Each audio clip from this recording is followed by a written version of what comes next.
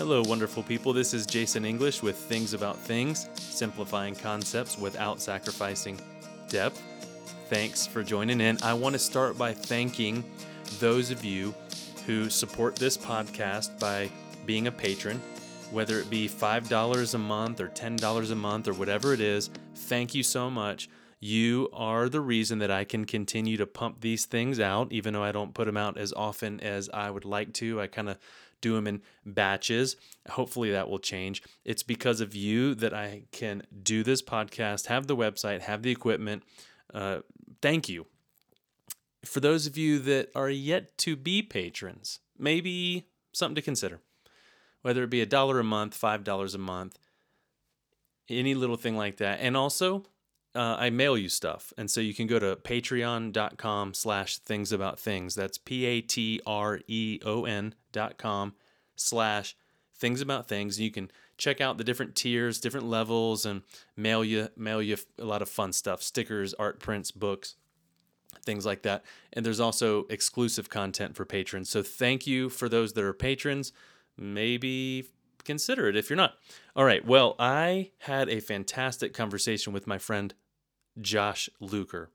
We met a couple years ago, 2, 3, 4 years ago.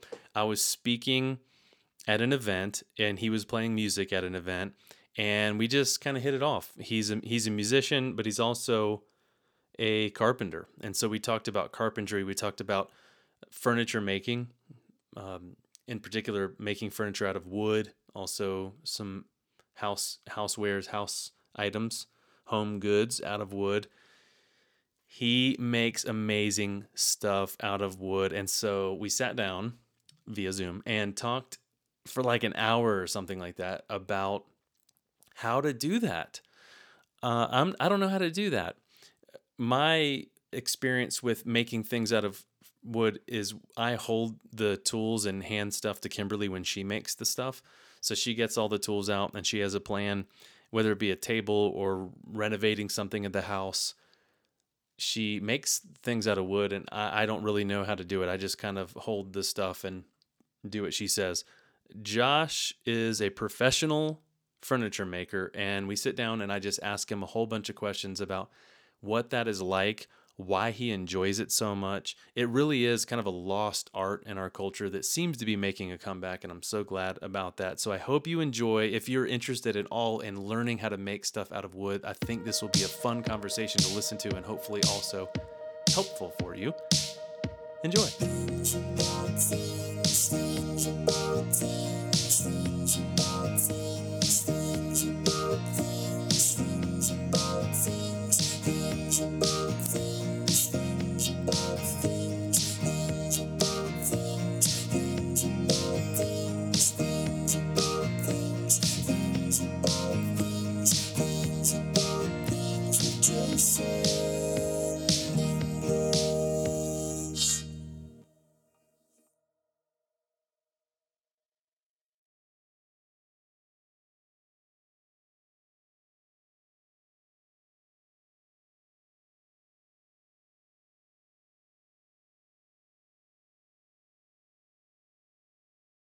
I want to know, as a musician, why and how you got into crafting wood as an art form.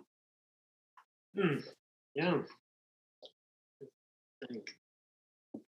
I'm sort of putting words in your mouth. I don't even know if you describe yourself as a musician. That's just how I met you. Yeah. You know, Well, you play music. I would say I'm a musician. But yeah, I don't really know how those two necessarily correlate, other than they're both like what? Well, I guess you could say like creative. Mm-hmm. Can be. But well, I guess this is the intersection. Back in college days, I just went to a community college originally to get a degree in live show production, which had to do with doing live audio. So if I wasn't going to play music, I really enjoyed sound reinforcement and mixing audio for live shows and so on. So I went to college for that, but it was kind of a bad choice of a degree in the end, because I went for that purpose, the live audio, but it was more focused on just theater. So it kind Okay. of expanded the gambit of everything. So part of that was set design, and a part of the program, you actually had to kind of work part time in the theater program, building sets. So and you had to do 2 semesters of it, and so that introduced me to woodworking, which at the most basic, Yeah, set. like screwing plywood pieces together to build some set or something, right? Right. Which, mind you, the sets were like awesome, but yeah, it's very much like construction, like what a framer in that trade would do. But that introduced me to that, and I really enjoyed it. So that kind of like, yeah, sparked my curiosity, I guess, within that. And then honestly, I think it just kind of transitioned more into like I'm doing music full time when I was traveling on the road, in a worship band. Did that. Um, I, that creative process kind of got tapped out, right? So um, creating um, things out of wood was just another creative outlet, I guess. Mm-hmm. I kind of like, oh yeah, my friends have these tools, so cool. I can make like a small coffee table real quick, and so on and so forth. And yeah, and so the Mm-hmm. curiosity kind of kept building, and the desire to keep making more stuff kept growing. So yeah, I guess that would be the best intersection point. Right. Well, I mean, when you said the thing about the not the best choice of majors or something, I feel like that's 75% of people I know say that about their major. So, Right. but it led you down the path, right? Right. You wouldn't have been like, "Hey, I kind of like building these things." This certainly wasn't why you chose the major. You're thinking about the perfect sound, not building that thing up there, Right. but you liked it. Yeah. So you started with making things like little coffee tables. Did you just figure it out for the little coffee tables? Did you do YouTube? Did you like where did it start before you became the official carpenter on staff of the company that you work for? Right? Like at some point you weren't probably proficient enough to be that person. You were just slapping together a coffee table. What how did you make a coffee table without knowledge of how to make a coffee table? Yeah. I mean, at the time, yeah, like the first few things that I was making, it was very generic, uh, and almost kind of, uh, common sense, right? It's like, Mhm. okay, I need screws. I guess I can use this wood glue, but I don't really trust wood glue because every time I've used it on paper, that it's never worked that great. So I don't even understand why this is here. Anyways, yeah, just Uh-huh. common sense thing of just, okay, I'm gonna grab some screws. I'm gonna just, this needs to connect here, this needs to connect here, or so on and so forth. But with that though, I know for me, I'm really good at researching, which I unfortunately did not exhibit those things in college. I just, when I am really curious about something, I just dive in and try to figure it all out. Uh, Uh-huh. and so at that time, yeah, it was basically me looking at YouTube. At the time was not as deep within the DIY Okay. uh, stuff. So, but there were a few people, woodworkers that would share their knowledge on that stuff. So Yeah. I would kind of research that, and then also there's woodworking magazines, and they have a website, and you read articles on that. And so a lot of yeah, a lot of it was self-taught, and honestly, most of it was like through just trial and error at that time. But yeah, doing a lot of research online, and just kind of, yeah, looking at how things were built anyways, and just kind of going from there. And of course, through that, the techniques like I got better. It's like, oh, wood glue is great. Actually, in fact, the wood actually breaks first before the glue Mm. does. I should use that more often, stuff like that. Wow. But yeah, so that's kind of how I just taught myself essentially. But, So then what? Like, so you teach yourself. You don't just walk into a high end shop and go, "Hey, so I'm self taught. Can I be the lead carpenter now?" Like, you know what I mean? Like, hey, look at this picture of this thing I made. Like, so what right. was? How did that jump happen? Yeah. So as time went on, I kept just making different furniture pieces. That's where I was getting to, is just making furniture, just for fun and for myself. But and for friends, of course. Mostly kind of like, hey, you pay for the materials and I'll just make it because I like making this stuff. So, but essentially, it's like as you get better at the craft or an art form, you develop your portfolio, which for Uh-huh. me, most of it was just Instagram. Yeah. Uh, and so, um, kind of fast forward to this job that I have right now. I'm pretty sure the way I um, got this job was through Instagram because I actually took a job on um, making a dining table and a coffee table, and posted the process through the stories on Instagram.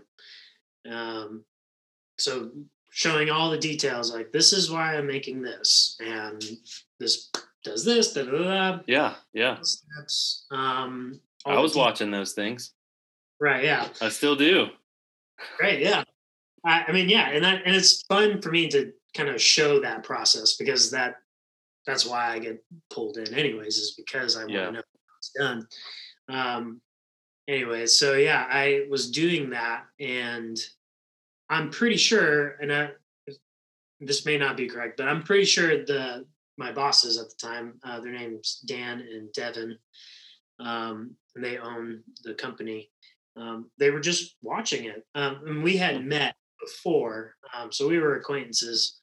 Um, but yeah, but they were following me and they were following my process, which was really detailed. And um, yeah, so they can see, it's like, oh, well, he actually does know what he's talking about. He actually knows how Yeah. to fix this issue. So yeah, problems come up. How are you going to fix it? That's the biggest part of woodworking, Mhm. constantly problem solving. Um, Okay. and so, yeah, so they got to see that and that whole process. And that kind of was my resume. Um, Right. That's and, amazing. and it just so happened that, well, well, actually, right before COVID, um, they, yeah, they just reached out and said, hey, we're actually looking for a lead carpenter role full time. We'd love to have you. We think you're a great fit. Da, da, da. And so they offered me a job. So, and honestly, in that industry, it really is. It's either you're doing it yourself, Hmm. or yeah, you have to prove that you can do it. To have a degree really is kind of silly because it doesn't actually mean Unless anything. unless the degree helped you know how to do it, right? Right. But not simply because you have the degree. Like, Yeah, and the in your work showcases those yeah, those. right. So There's probably somebody out there with the degree that doesn't really know how to make the stuff. Like, that's got to exist. Like, they figured out a way to graduate, right? And they don't know how to do the stuff. And they're like, right, "But I should be the lead carpenter." They're like, "You can't make this stuff. right. It's got That's, to be there." that's essential. So, Yeah. but yeah, that's just kind of how my story. That's how I got there. Is essentially my work showed, or Right. craftsmanship showed in my work, and so That's great. Well, I'd love for you to maybe walk through. I mean, from an audio perspective, like you can't walk through showing it. Maybe walk through process of how to do something basic. Uh, But I want to know before you do that though. You know that uh, I don't remember the exact quote, but Michelangelo, who made the David statue, Mm. there's some quote where he says something like every piece of stone has a sculpture inside of it, and it's an artist's job to chip away at it until they find it or something, which is poetically amazing. But I kind of, whenever I hear it, I'm like, that's crazy. Like, that's easy. It's easy for one of the best artists in the history of humanity to say, I, if you were to give me a stone, I couldn't find that. Right. Right? So do you feel that way when you make, like, you have wood and you're like, okay, let's figure out what you want to be, almost like you're personifying the materials. You're like, okay, what do you want to be? Is that part of the process? Kind of. I mean, and so obviously we in the business world, you just have clients, they know what they want. So Right, you can't be like, I know you ordered a dining room table, but I wanted to be a footstool. so in that sense, yeah, it's definitely more so you just like you know what you need to do. However, Mhm. but that still kind of plays out in the making of the dining table, right? Okay. So, for instance, part of the process is we have to take rough lumber, Hmm. meaning like it is, uh, like we'll buy what's called 8 quarter, which just simply means 2 inches. There's eight Okay. quarters. Um, eight Well, it quarter, seems like an unnecessary way to describe 2 inches. Just saying. right? Um, oh yeah, there's plenty more, so don't worry. Um, but within that, yeah, so we buy this rough lumber and it's 2 inches thick or 8 quarter, and we need to mill it. That's like the Hmm. first step of anything. We have to mill it to a dimensional size, meaning like that 8 quarter actually needs to come down to an inch and a half.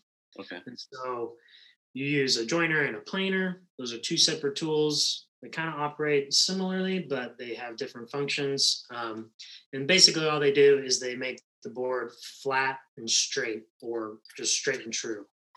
Um, and so you have to start there. That's like the beginning of all projects, essentially. And besides, like having a plan, all the like the design, Okay.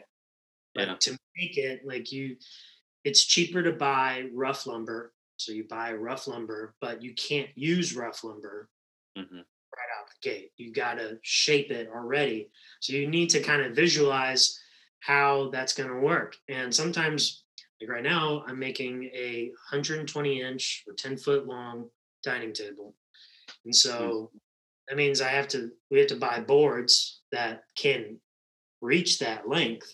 Mm-hmm. Uh, so which then also means when you go to mill it, because not all boards are flat and straight. Right.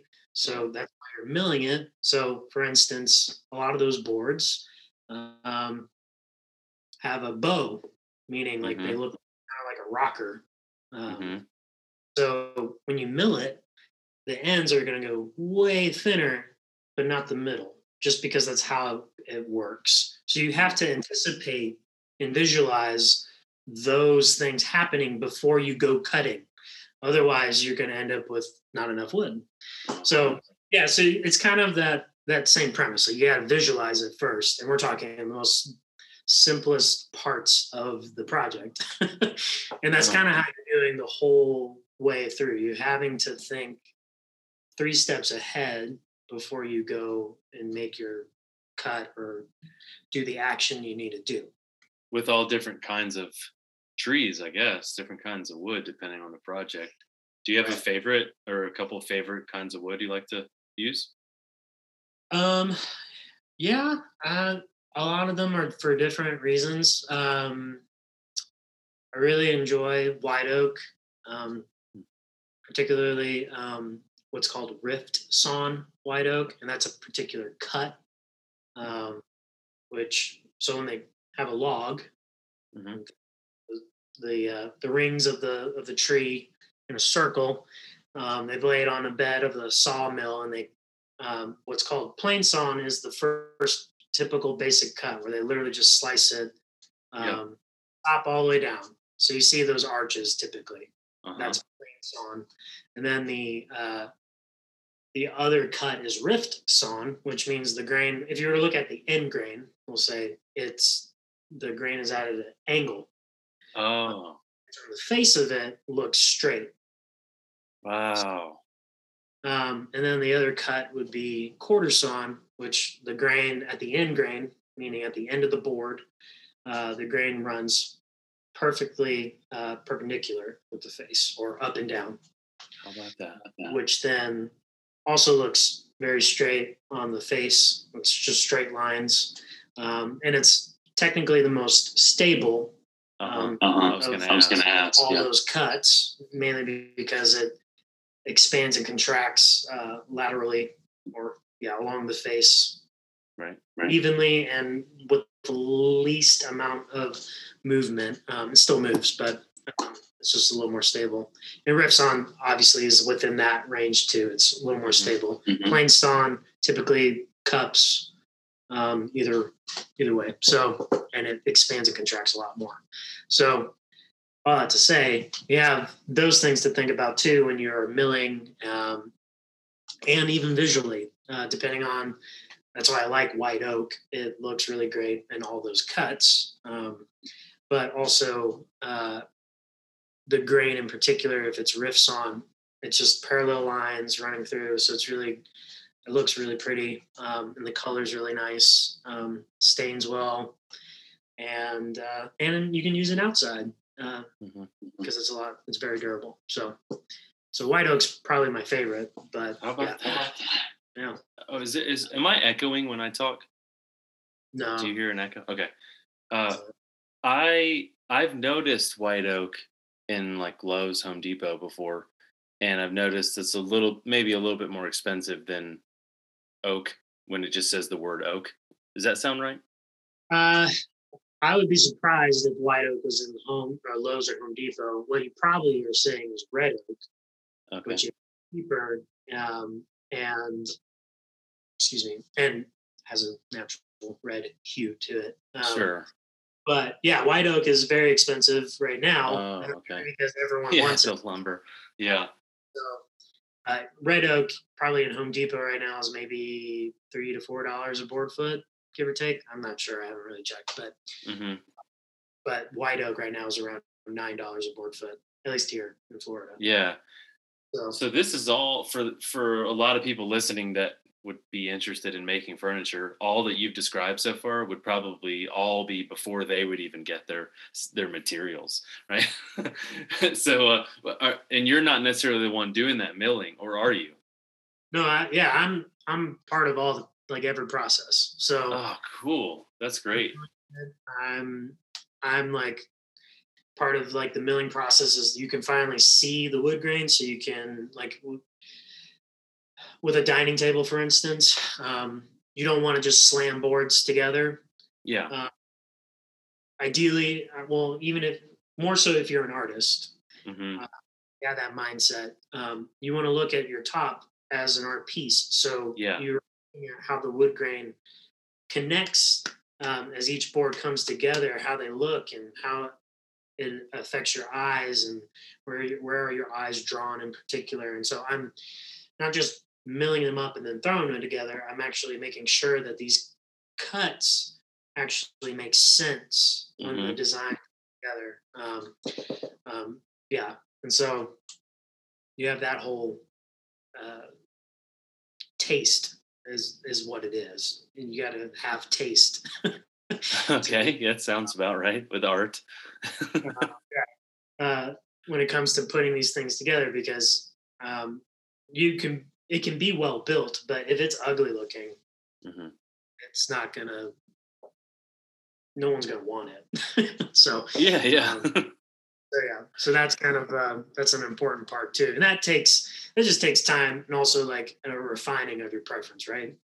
So, um, but yeah, that's also part of it. Um, Wow.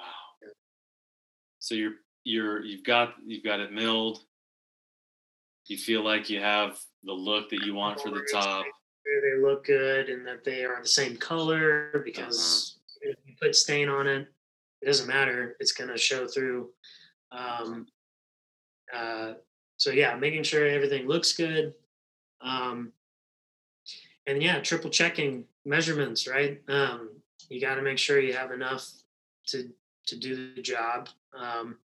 And so yeah, you kind of go from, once you pick the boards that you want to use, then yeah, you lean more larger than what your final dimensions are, and as you Okay. get closer to getting it put together, you can start trimming it down. Essentially, like I try to, we'll say a dining table is 60 inches wide.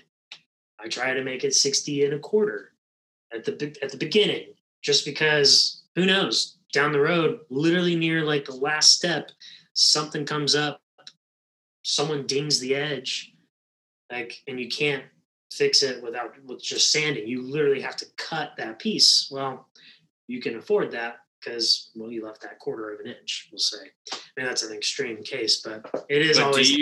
you cut that even if it doesn't get dinged? No, typically I've it depends on like the situation, of course, right? Like Hmm. sometimes, yeah, dimensions are strict and you need to follow those. But with furniture in particular, you can kind of, it can be within, that range sometimes, but sometimes it depends on the client, of course. So if they are really strict and they needed that, then you just needed Yeah. that. Yeah. um, Yeah. but um, but yeah, sometimes I just leave it and just let it be a little strong.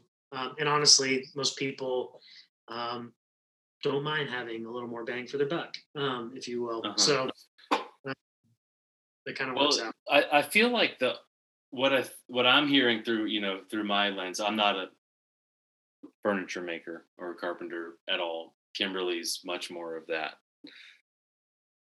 But I do think artistically, Mhm.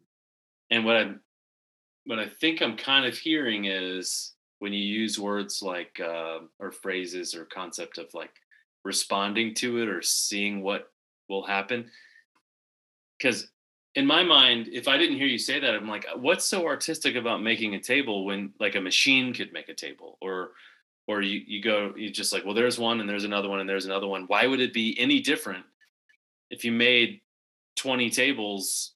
Wouldn't it just be the same? Because you just, when I'm hearing you describe them as very obviously not the same. And that in my mind that's part of what art is another example would be I know how to play maybe 10 chords on the guitar, but I simply memorized where to put my fingers. I'm not doing an art form. I'm like, so and so told me to do this, and then if I move them over like this, it makes this other noise. But I'm not creating art. I'm not trying to put myself down when I'm saying that. I'm just, it's like you could just get some lumber, you could screw some stuff together, and you could say there's a table. And maybe you could argue that's not really art. I'm sure you could still make the argument that it is, but you're talking about responding to grain and color, and that it's kind of an intangible or an abstract of why you would look at it and go, this seems like it belongs here. It doesn't seem like there's an absolute rule. You could have a generic rule like make sure the grains line up, but it seems like it's got to be more than that. Yeah, no, you're right. I mean, it's like woodworking is similar to being a sculptor, right? Mhm. You are reacting to what the material is doing. And yeah, and we have to do that all the time. For instance, because wood, I mean, that is part of, if you're going to jump into woodworking, you have to understand that wood moves all the Wow. time. So, um, so if you try to stop it, it's not going to respond well. It's going to do Okay. what it wants. It's actually going to destroy itself. I learned that Hmm. the hard way with my first coffee table. So exactly that. Like I just like my mind said, use screws, put it all together. The thing with wood is obviously within seasons. For instance, when it's winter, wood shrinks because it dries up all the moisture. It's constantly equalizing, is what's happening. Oh. It takes in moisture and then expels it. Um, so obviously in the winter it's drier, so it shrinks a little bit. And then summer comes and expands a little bit. And then all different types of wood expand and contract different rates, so on and so forth. Um, so if you build a table, like I built my coffee table, I took a bunch of boards, 4 inches wide, whatever, butted them up together, glued them together, and then I took that whole tabletop with a bunch of individual boards and Mhm. screwed them to the base of the coffee table. And if there are any woodworkers listening to it, they are already cringing because what Mhm. happened within 2 years, um, the boards themselves split. Just not because I like hit it really hard or anything, just literally sitting in my living room, they eventually split apart and even the glue joints failed. Um, And that's because I tried to take wood and make it not move. Um, so the way to make high quality furniture is to work with the wood in the Mhm. way that it wants to live and breathe and move. So instead of screwing tabletops down to the base, you actually clamp it to the base. Okay. So the clamps are not permanent, and so what happens is as the wood moves, the clamps move with the wood along the base of the dining table. So for anyone who has a dining table and they see that it's screwed like this, the screws are in the through the base up to the top, and there's no room within the holes for those screws to move, you don't have a good quality dining table because it's not going to last very long. But Wow. craft like a woodworker or a good craftsman knows that that's going to happen, so they allow space for that to happen and the top will move and shrink, or grow and shrink, Man, within there is season. such a lesson in that. Oh Like yeah, yeah, even if it's like with people, right. like let them breathe and move and change. If you're gonna, they're gonna destroy themselves if you Yeah, yeah. force them to be what they're not. Right. Oh yeah.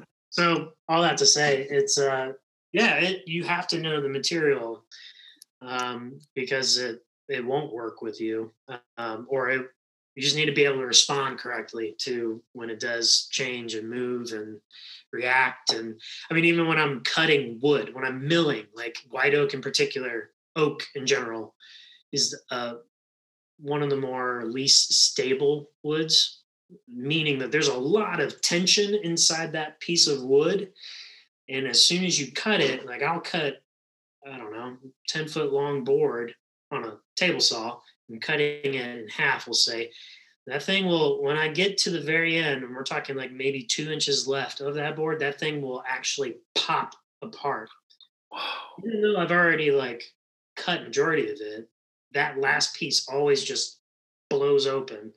And it's just because there's so much tension in the fibers and so on and so forth.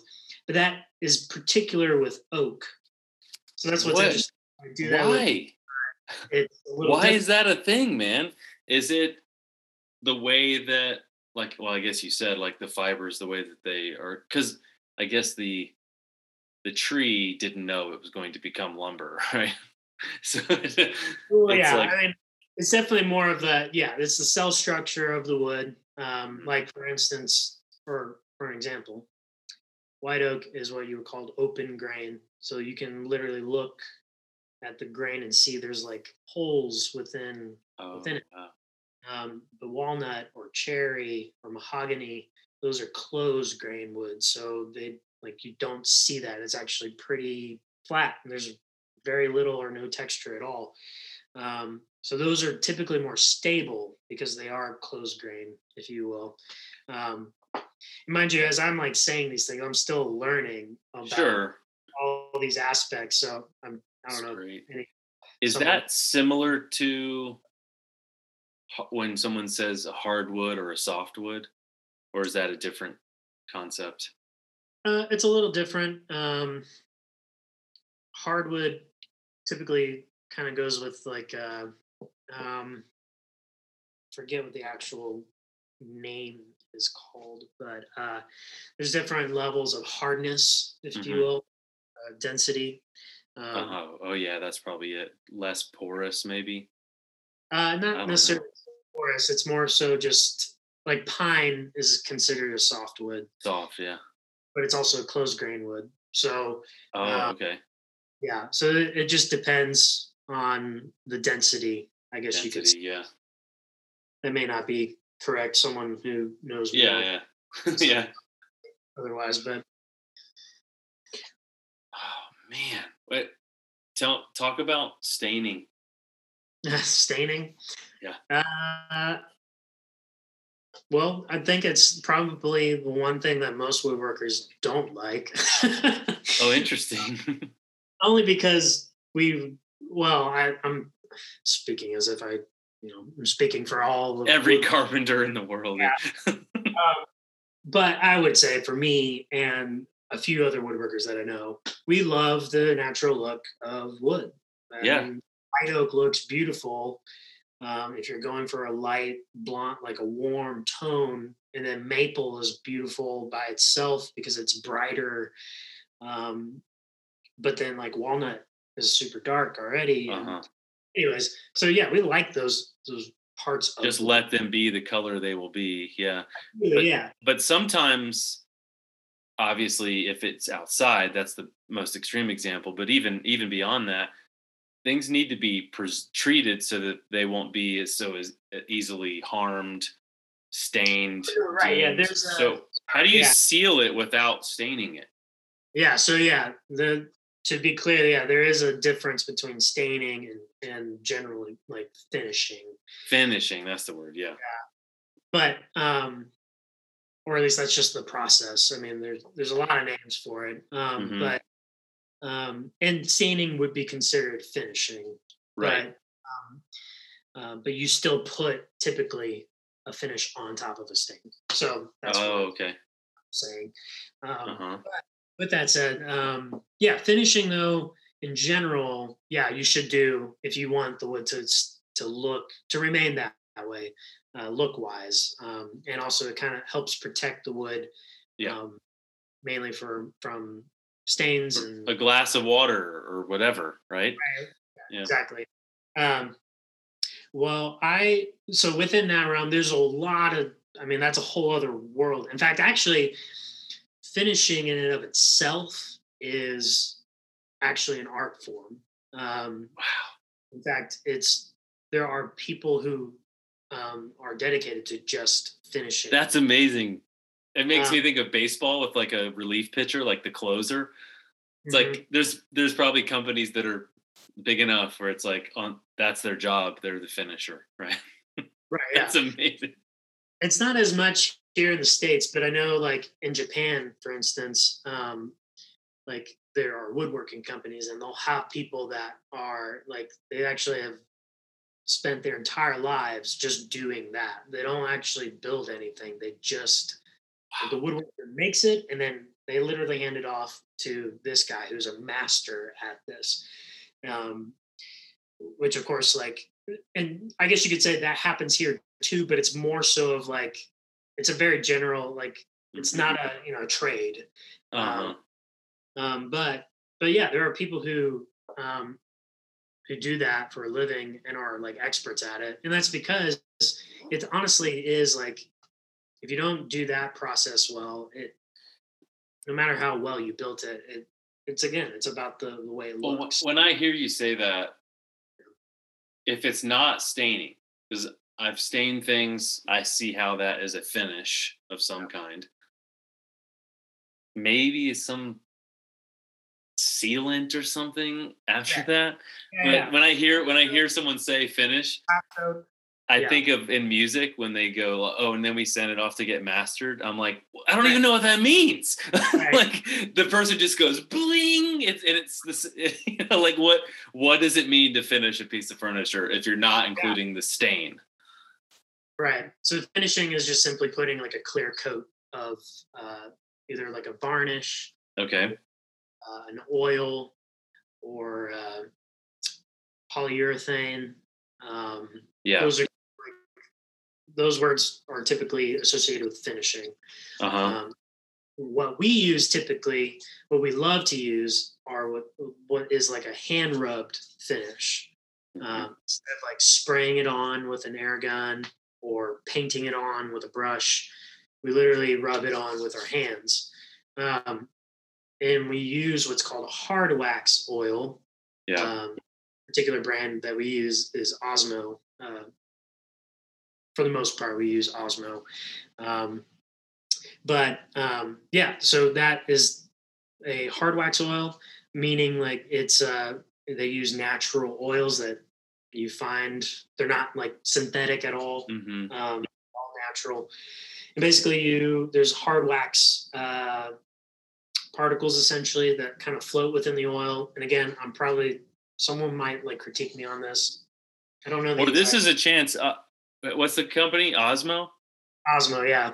This is a chance, Osmo, if you want to, sponsor, maybe do an ad, because you're great. And Josh thinks you're great. And maybe you could, sponsor an episode or something. Osmo, it's good. It's great. Use it. It's really great. It's easy to fix. It's easy to put on, and it's all natural, so it's food safe. So you can eat off of it and not worry about anything. But anyways, so we use that, and what's nice about it is that like polyurethane, for instance, which is a common finish, and there's nothing wrong with it. Right. We do use it sometimes, but polyurethane puts a film on top of the wood. So hard wax oil, though, it penetrates the wood, and the hard wax. And I feel like poly sometimes gives something a yellowish tint to it. Yeah, and that's kind of so again, within the realm of finishing, that's a whole other art form. So, for instance, oil-based finishes leave a yellow hue because that's just the natural character of oil. But water-based, you don't see that. It doesn't leave that yellow hue, but it does raise the grain, meaning like the grain actually soaks up the wood, so it actually kind of gets fat, if you will. Yeah. Basic term. So like that's the other thing you got to keep in mind. Oil doesn't do that, but it leaves that color. So you have to use pigments if you want to counteract that yellowing. But water. Really? I've never heard of somebody tinting poly. I didn't know that was a thing. It can. I don't even know if that's like. Yeah. It's just typically with oil based. Yeah, just to like, going in, it's going to have the yellowish, and if you don't want that, you figure out how to offset it. Put like a white tint in it, and it helps kind of use that a bit. Does finishing in any way? Earlier, you talked about not hindering the wood from being able to move. Does finishing hinder the wood from being able to move? I would assume some could, but most of them move with the wood. They're not that strong to hold it typically, unless maybe it was, I don't know, if you were to use epoxy, maybe. Oh, sure, yeah. Assuming you encapsulate it, then it's not going to move because it's right. But, wood optional in that scenario. Right. So, for the most part, though. The difference is, though, this is what I will say is that, so for instance, if you're outside, if you're making a table for outside, what you will see is that like a film type finish, like polyurethane, you will see it fail more visibly. But if you use a oil-based hard wax, like a hard wax oil type, it will still fail, and I'm using parentheses as fail, as in like you let it sit out there and you don't refinish it.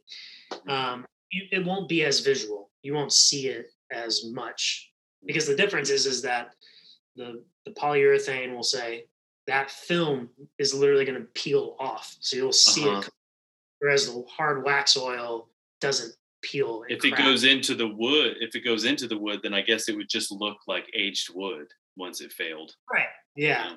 You'll see the wood, change color a little bit because the hard wax has come off or has gone away. But yeah, so that is the difference too. So, but and the sun is a great how you say crucible for Yeah. so Yeah, and water. right. Why do you love this stuff so much? Why do I like it a lot? Yeah. I don't know why I like it a lot. I think I don't know. I'm just drawn to it. I think it's part of my personality. I guess a little bit about me. I'm introverted, so it's definitely something that to make something kind of allows me to, I guess be in my head. But I know people who are not introverted and do this, right? So obviously, I only say that to kind of give an idea of who I am. But I don't know. I think it just makes sense to me.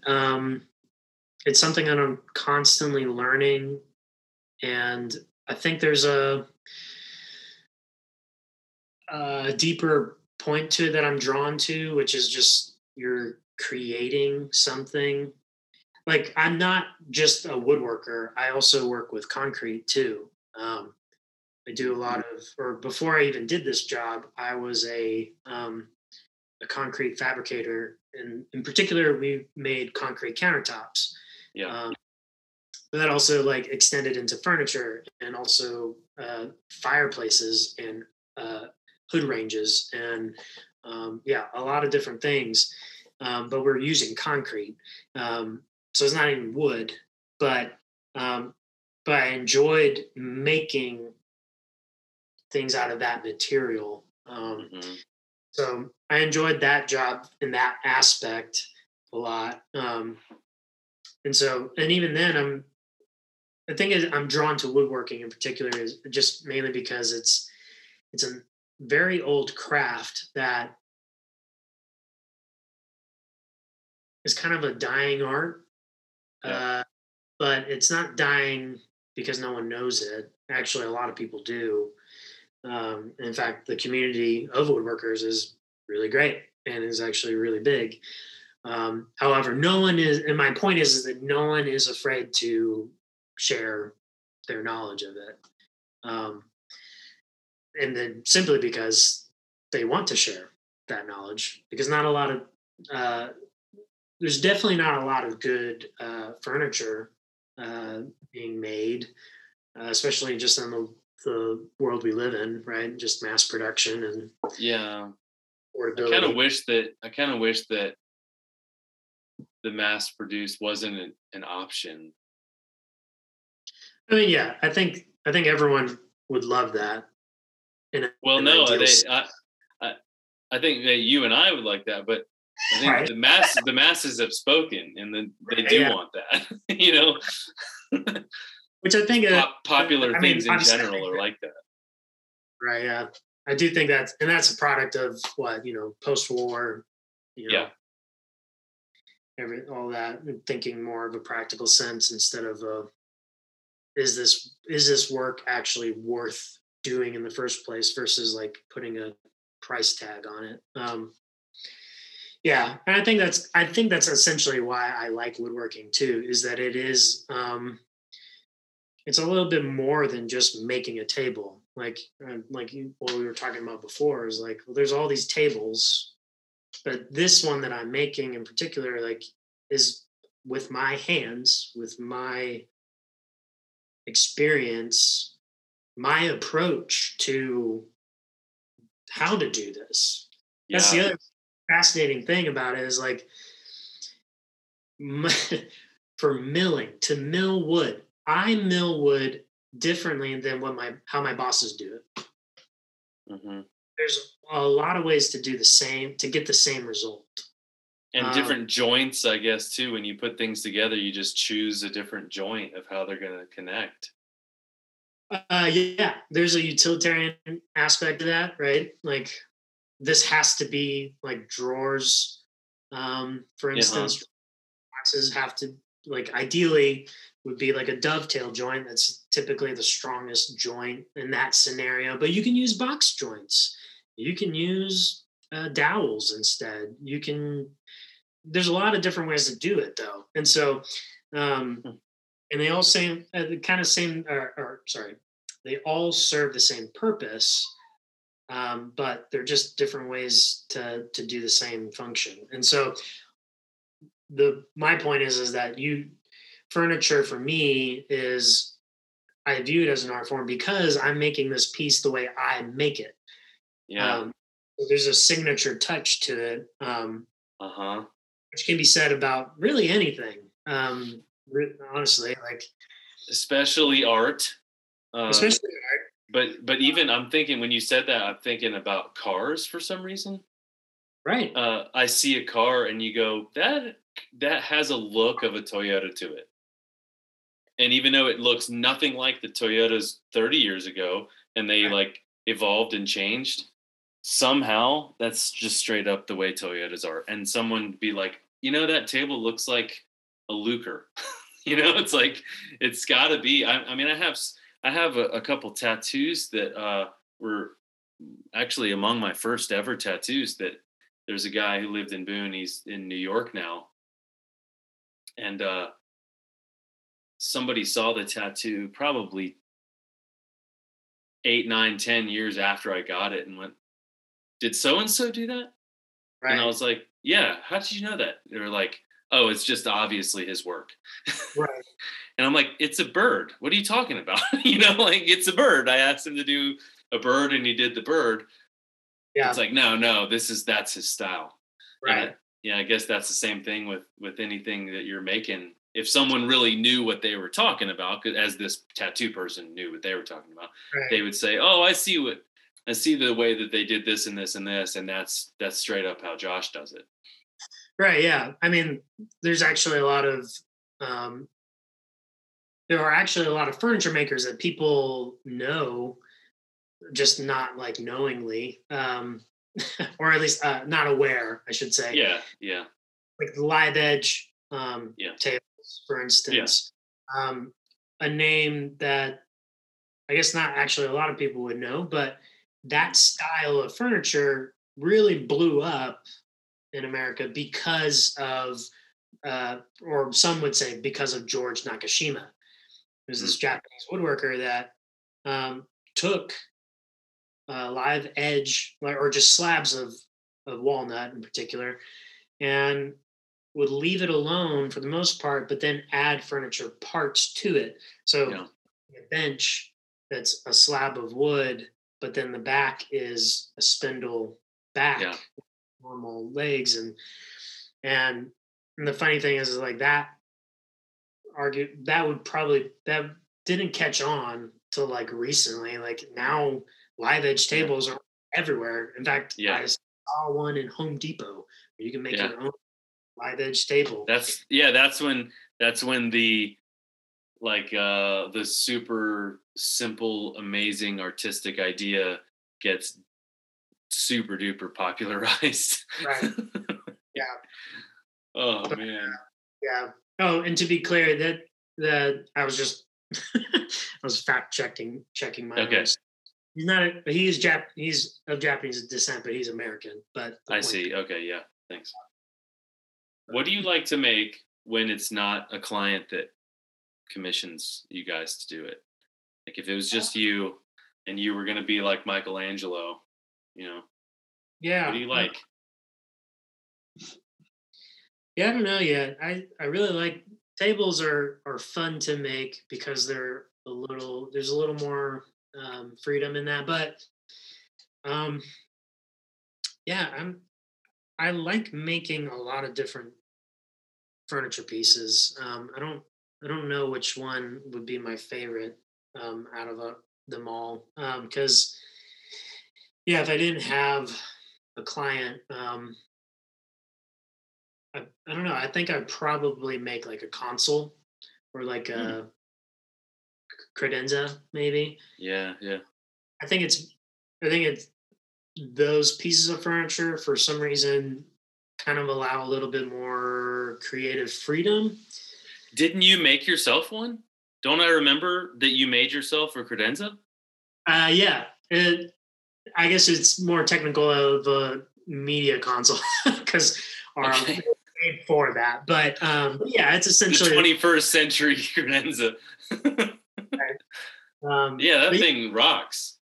thanks, man. Yeah, that was fun. And that one's pretty simple in its design, and intentionally, it's a minimalistic style. Yeah, right. I love how you you felt the need to let me know it's a media console. Right. It's like what do they call libraries now? Media centers. Right. You're Yeah. like, no, it's a library. Come on. Right. The computer room is Yeah, yeah. wasn't an office; it was a computer room. Right. Right. Oh man. Do you ever make any wood pieces that are not classified as furniture? Um, trying to think. What is that? I mean, I don't even really know. Yeah. Is there such a thing? Yeah. Well, I mean, yeah, I've made things that are not technically furniture in general, right? Like I'm serving boards, charcuterie boards, if you will. Oh, that's right. Yeah. But I actually recently made a spoon, just for fun. But it's not like a typical spoon. It's actually very weird. It has your spoon part, but like the head of the spoon, but then the handle is like a very long, curved, very thin tail, and that's it. Oh, So it's like, yeah, that's it's very art. simple, Yeah, easy. Um, that's cool. I like that a lot. yeah, but also planter stands and Uh a lot huh. of home based Right. pieces. So maybe not something that's like I would like to get into more sculptural Mm, furniture. At least I've been drawn to that recently. Because those are you really have to have a vision for those things, and sure. versus like, oh yeah, I'm gonna make a Styles and Rails door and uh, typical shaker style look or Right. whatever. Yeah, there's a formula to that, but Right. the sculptural though, yeah, you really need to think ahead, and you really need to anticipate your cuts and what they're gonna do, and yeah, what the end product is gonna be. And yeah, and it has to still function somehow. Can't like with your spoon. It's like, well, that's cool and everything, but if the handle snaps the first time you do it, it's not good. You know, it can't It's just be like, no, but it yeah, looked cool. right. Yeah, I think maybe that kind of also makes me think of why I like woodworking too, is because of that challenge. At least in particular, if you're making furniture, not all woodworkers make furniture. So, but um, in my case, I think that's what I'm drawn to is the constant challenge and tension between form and function. Right, um, Yeah. making something look beautiful but still have function. Um, and yeah, and it actually not only accomplishes the function but is designed well uh, to function well. I think is also a big deal because there's a lot of stuff out there that's not designed well, and it just frustrates me when I go to use the thing. Yeah. Right. It works 10%. So I think that's also the other side of that I really Well, enjoy. I mean, that's probably about money savings. Right. It's probably like, why Yeah. doesn't it function like it should? Well, it's because it was $79 for that table, Right. Right. and what a human didn't make it. What do you want from us? Right. Yeah. So I think that's also part of it is making it look good, but also allowing it to function well. And um, above and beyond, if you will. So Will you go back into when you said that you're an introvert? mhm. Talk about what goes through your mind when you're making furniture. Because when I think of introvert, and I know that people aren't classified as either introvert or extrovert, of course, but you said the word introvert. I'm thinking that there's a lot that goes on in your mind, and that you get your energy from being within yourself. Um, does does it help somehow to have a task that you almost can't think about other things, and you have to just be single, like one minded, almost like a form of I think of almost like a form of meditation if you only think about one thing. Does that how you feel about that, or why as an introvert do you like that? Why did you make those connections? Yeah, I mean, yeah, I'm not exactly sure why I made those connections, other than like, I guess to answer your particular question of what is Mhm. going on in my head. Yeah, yeah. Um, I think it is like I think obviously I'm focused clearly on how to accomplish this, or I'm problem solving. Um, but it's not like, typically I think of problem solving as like almost like a stressful thing, but this is actually like a good stress. If that, Oh, that's great. Yeah. and so though and it can be like, it's not even a big problem. It's just like, I need to cut this board smaller, and that's it. That's problem solved. But sometimes it's just a little bit more than that, and Sure. um, but it's also, I think, I don't have to. I just know that I'm working with an object, and It's kind of like a one-sided relationship, if you will.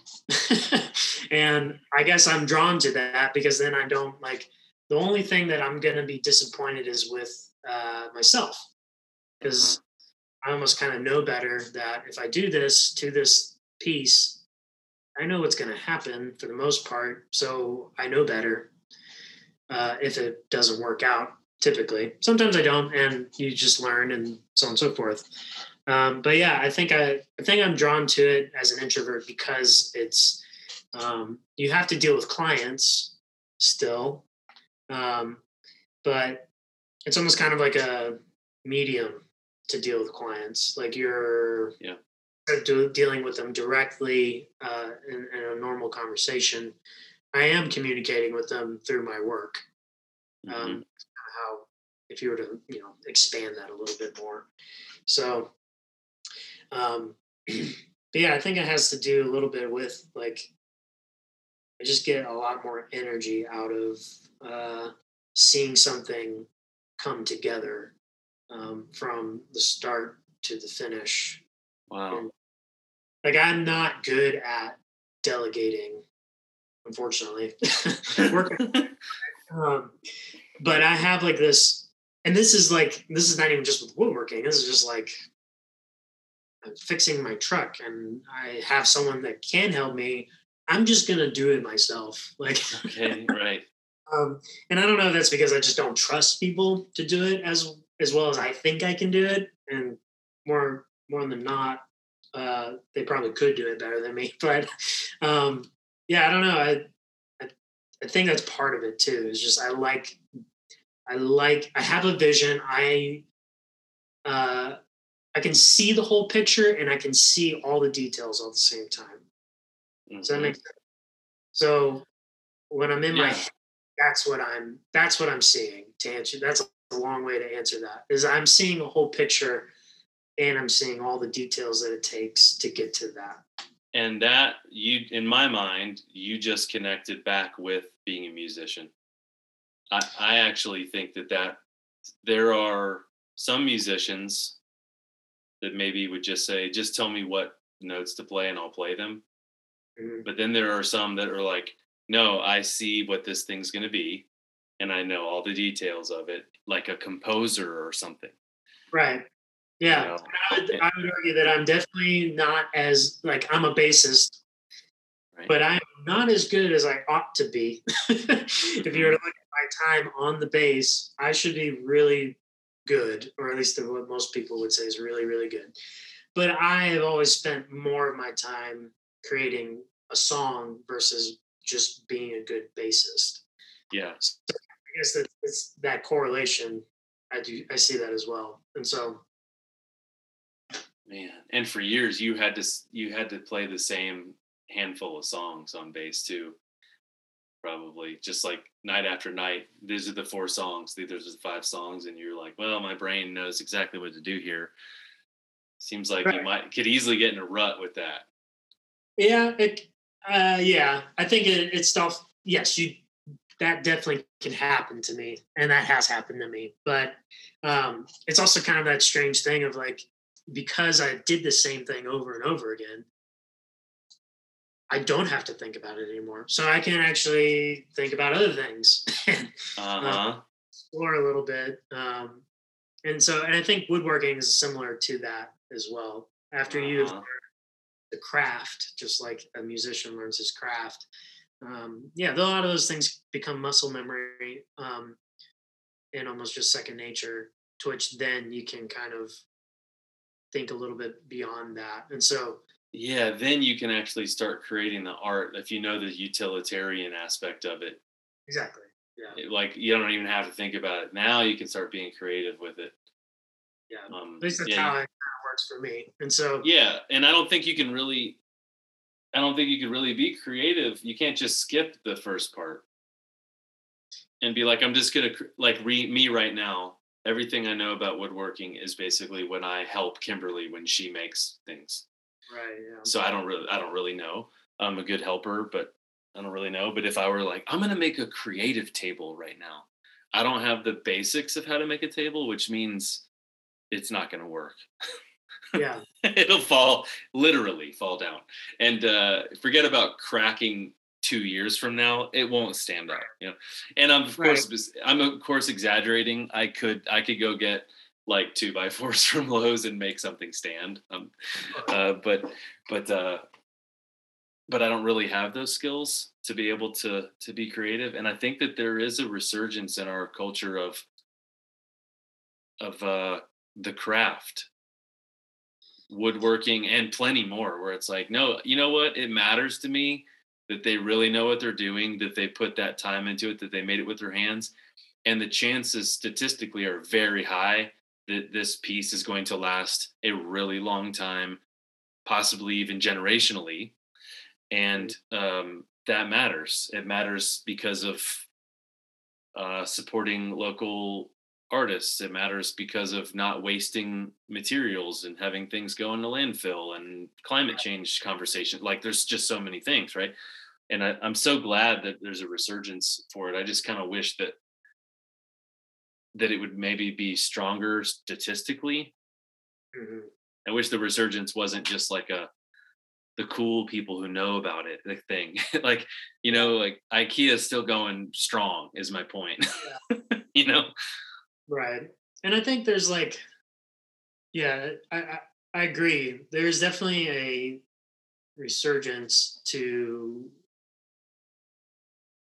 people seeking quality Yeah. um, items thing within their own lives, like quality of life. Yeah. I would say, which is awesome.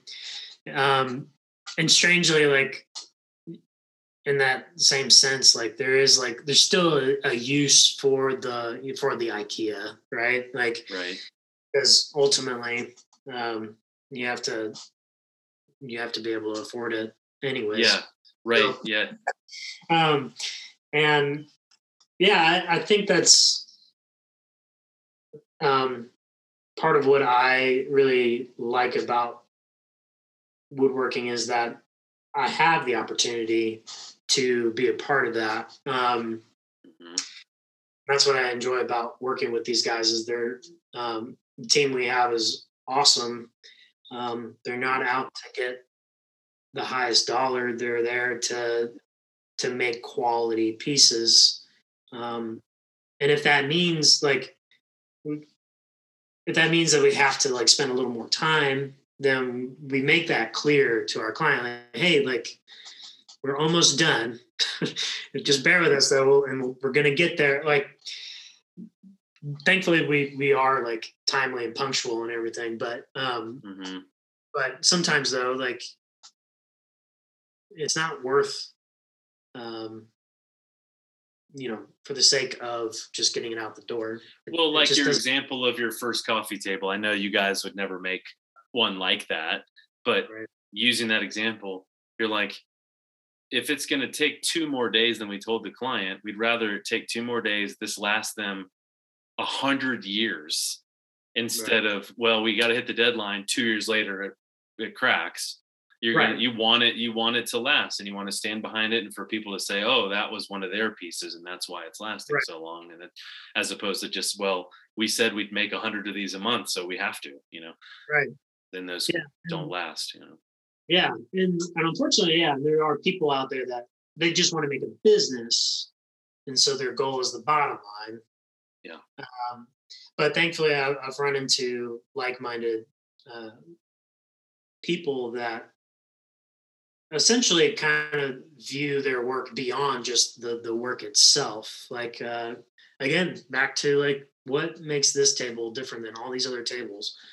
One thing that I've been reflecting on a lot is, um, um, and it ties into a lot of my faith, Hmm. um, believing um, that I'm a co-creator with my God, Hmm. uh, and so with that, that means that, or I believe that what I make actually is really important, not to just me, but also to God. And that's mainly because uh, He also creates. So therefore, He created me in His image. Those traits transcend in that way, but also that's kind of I believe that's what we as human beings, as mankind, if you will, that's essentially what separates us from animals, I would say, is we create things. And whether you are a woodworker or we'll say an accountant, you're still creating. And I'm not even talking about the work you do as your career. We as human beings like create culture. Yeah. Um, so that naturally is what we do. Unfortunately, we have kind of like leaned more towards can I make money off of what I create Yeah. versus is this work actually even worth creating in the first Yeah. place? Hmm. Uh, and yeah, and so we see how that plays out, which is a lot of um, exploitation and just taking advantage of people and the crooked salesman, so on and so forth. Like, or just even like, even in the most simplest realm, diminishes the quality of our goods and products and things that we use today on the day to day.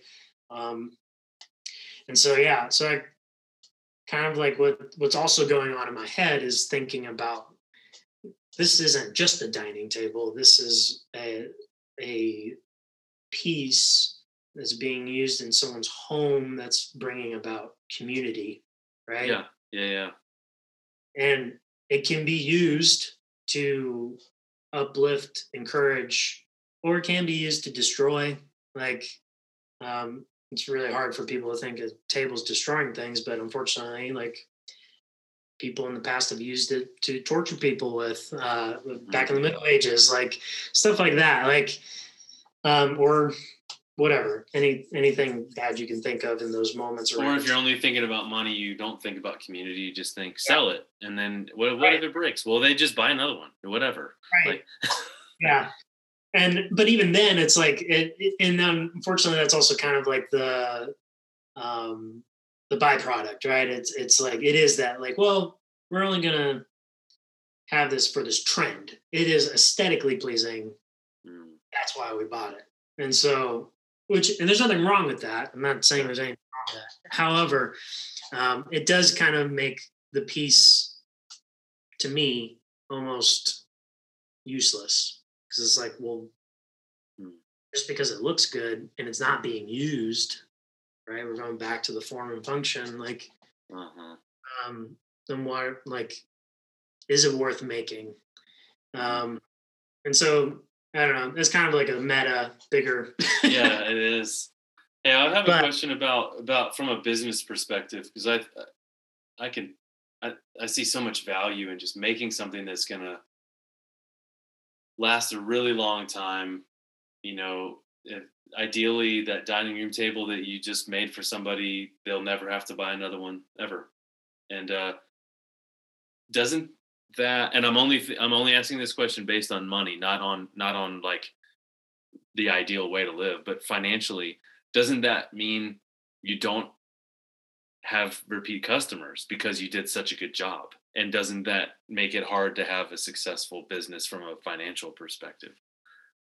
yeah, and that makes complete sense in that way of thinking, of like making something that's almost irreplaceable. So how do you get repeat customers? Um, what's funny though is that when you make something that good, they and it's put in contrast to the other things Yeah, yeah, yeah. that are in their house, Hmm. um, you realize real quickly, like, well, yeah, kind of back to what I'm saying. Like, this was only aesthetically pleasing.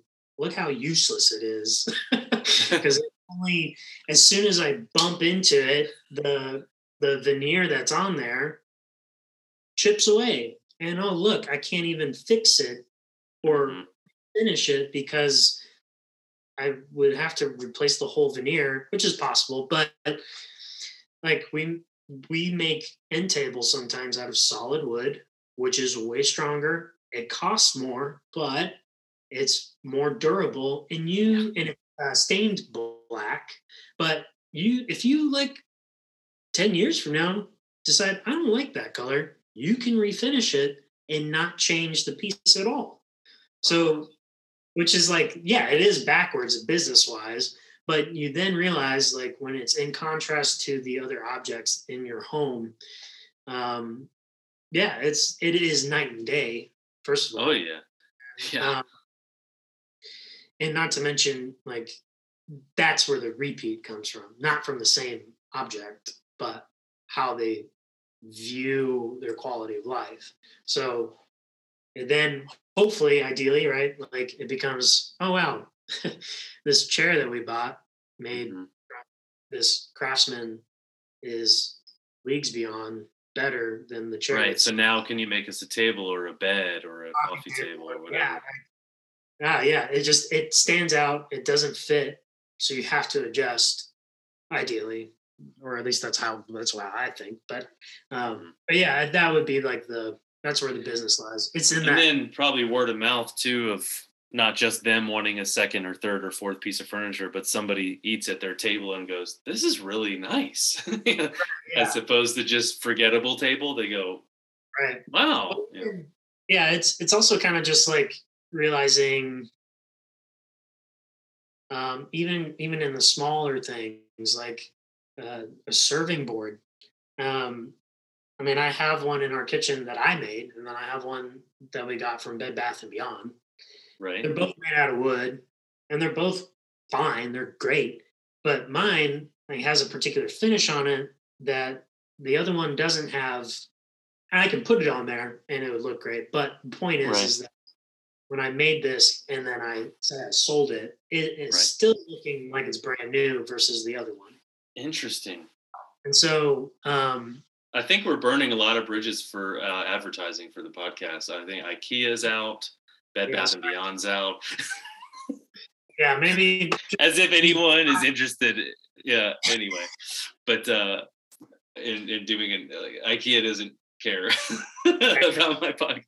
But uh, of course, yours is better than Bed Bath and Beyond. We all knew that. What's the what was the magic though? Like, what made yours last? Just the way you finished it. That would be the difference maker. Honestly, it's just the quality of like it's obviously the quality of how we make it, but it is also the material we use. Okay, yeah. So Probably in a that, higher end wood. it's not even necessarily that because honestly, if you buy domestic wood, for the most part, that same company has access to that. So, Okay. but often they use exotic wood that's outside of the country. Like acacia wood is very common for a lot of big box stores to Oh use. yeah. And there's nothing wrong with that. It's actually a great wood. So that's my point. It's not necessarily the wood, however, it is the way that it is built, and then also how it is finished. Uh-huh. Um, and so typically, and we're talking about serving boards, you can use like a mineral oil, and that works great. And a lot of woodworkers here in the States use that, and they're great woodworkers, and they do that, and it's still a quality job. But for the most part, they're not going to do it. I mean, it's the difference of like keeping the quality control, right? That's what it boils down to. So I don't know. This is kind of like beating a dead horse, I guess, but like a local woodworker, I guess you can say, will dunk it in mineral oil more often than someone that's trying to get it out on the shelves, or like a company who wants to make a good quality product still. However, their margins are this, so they have to operate in that. Same thing with the local woodworker; they have to do that too. But it's out of their expense that they're willing to sacrifice and put in a little more effort, typically because their name's on it. And that's Uh-huh. kind of basic in that explanation. But if you're talking like furniture wise or heirloom pieces, if you will, Mm-hmm. it's going to be um, the build of it or the construction of it, but it's also going to be the taste and the design, um, because I guess you can compare a lot of big box stores, um, find what's trendy, mass Mm-hmm. produce it, and it can be built well, but it's not made to be. It's not built or created to last a lifetime. It's created for you to sell or replace it within 5 years. Yeah. That's a different mindset. And it's so heartbreaking to hear. It's so obvious, but it's like, man, Yeah. 5 years is nothing for a piece of furniture. It shouldn't be, at least. I mean, it is so clearly And, in today's world. and unfortunately, it's kind of like well, I don't know. I don't, I'm not trying to like bash anything. Yeah, yeah. Like it's a good thing and a bad thing because it brings in more designs. It almost kind of refines the designs a little bit, um, and yeah, and it also reveals what's tried and true. Like, Mm-hmm. um, you honestly can never get tired of shaker style Uh-huh. furniture, shaker style cabinetry. Yeah, we for the first time in our 21 years of marriage, we got um we redid our kitchen and got kitchen cabinets put in. The house that we bought, um somebody 50 years ago did quote unquote custom cabinets, and it was just plywood, like Mhm. it was just plywood doors opening up to nothing. There weren't any drawers or anything. So the word custom is not the right word. So we just ripped all that out, and we paid like a local company that outsourced actual company that handmade the cabinets. And Mm. it's like Quaker style or shaker style, sorry. Shaker uh style, yeah. and oh my gosh, Yeah. so good. Like, I Right. did not even know that cabinets could be good. Like, in my whole life, it was like cabinets are just these little wooden things you open, like, and now I'm like, oh wow, this is really good. Yeah. I get Yeah. it. Yeah. So, anyways, yeah. And then when you experience that, you can contrast it to all the other things that are not to that. And Of course, yeah. So how about this? Any advice for someone that wants to start making furniture? Any advice? Oh, there's a lot of advice, I guess. And just which one is what to say. I guess it's honestly just. I guess the advice I would say is be humble and be willing to explore um, just the craft. Um, because I do think I've run into some woodworkers that are a little, they do get a little too into themselves um, because it is an art form. Um, Sure.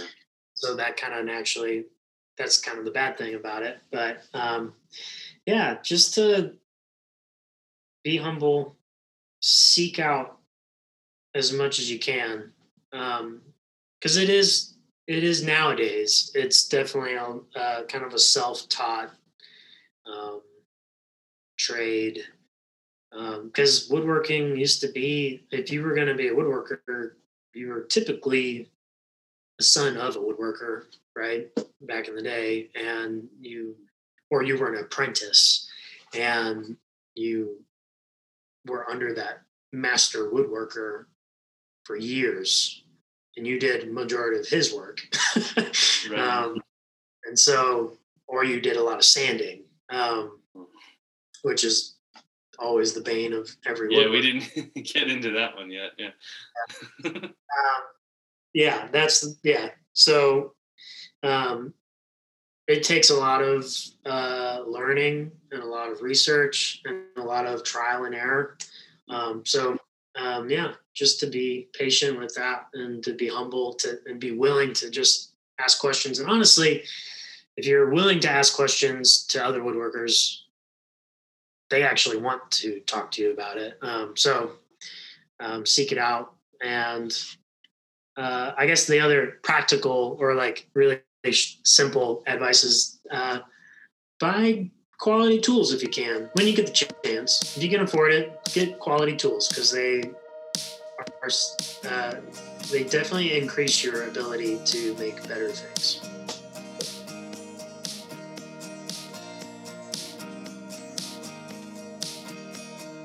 Well, there you go, my friend Josh Luker. If you want to follow up at all and see some of the stuff that he has done, you can go to the website of the company that he works for. That is gritandgrainco.com. So that's gritandgrainco.com. gritandgrainco.com. And you can also check out him individually. He does a lot of really fun stuff on Instagram where he does posts, but also in his stories, he does videos of every step of the process of when he makes something like a dining room table or something like that. He just does little video snippets explaining all that he does and the kind of wood that he's using and the tools that he's using and the technique and how he sands it. And it's really good. You can follow him on Instagram, and it's at _Joshua_Luker_. And Luker is spelled Luker. So that's his Instagram is at _Joshua_Luker_. So check out gritandgrainco.com and then follow Josh at _Joshua_Luker_. And of course, as always, you can go to thingsaboutthings.com for more things.